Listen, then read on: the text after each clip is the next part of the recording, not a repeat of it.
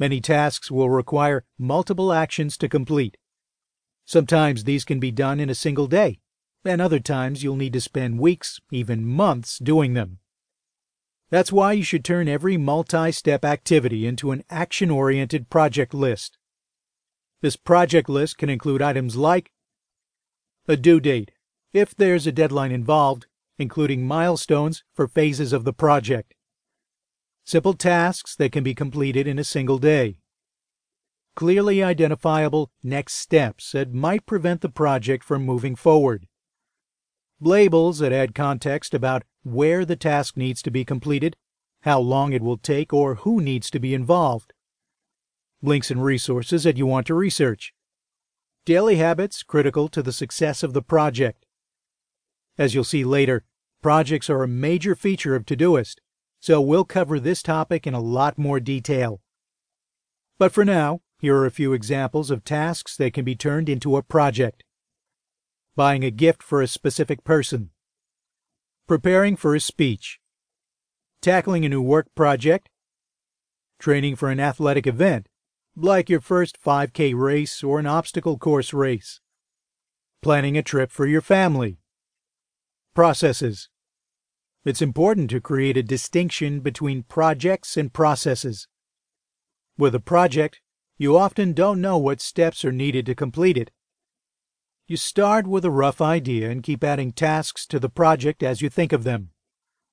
On the other hand, with a process, you've previously completed these actions before, so all you're doing is following a familiar blueprint. The goal of a process is to create a checklist so you don't miss an important step along the way.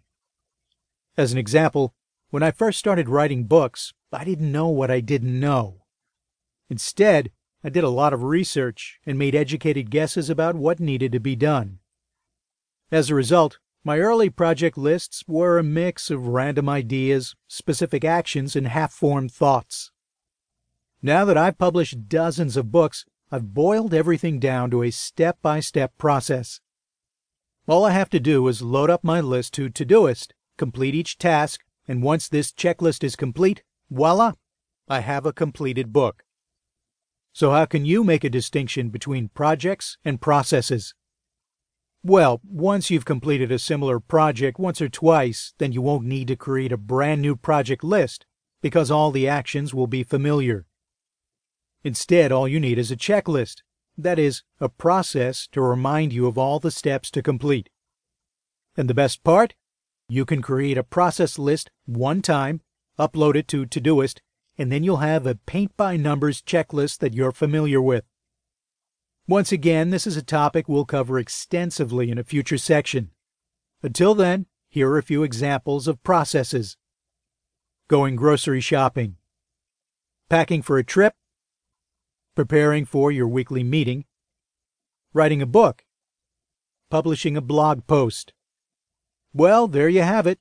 5 types of tasks that can be included in Todoist.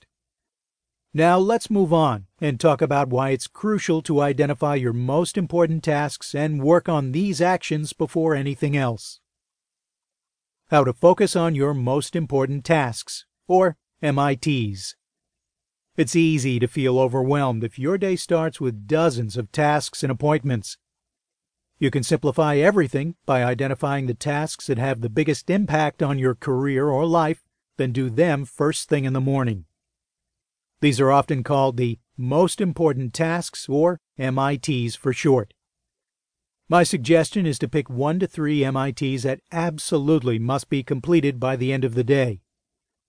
2 should relate to an urgent project with an immediate deadline, and 1 should be part of a long-term goal.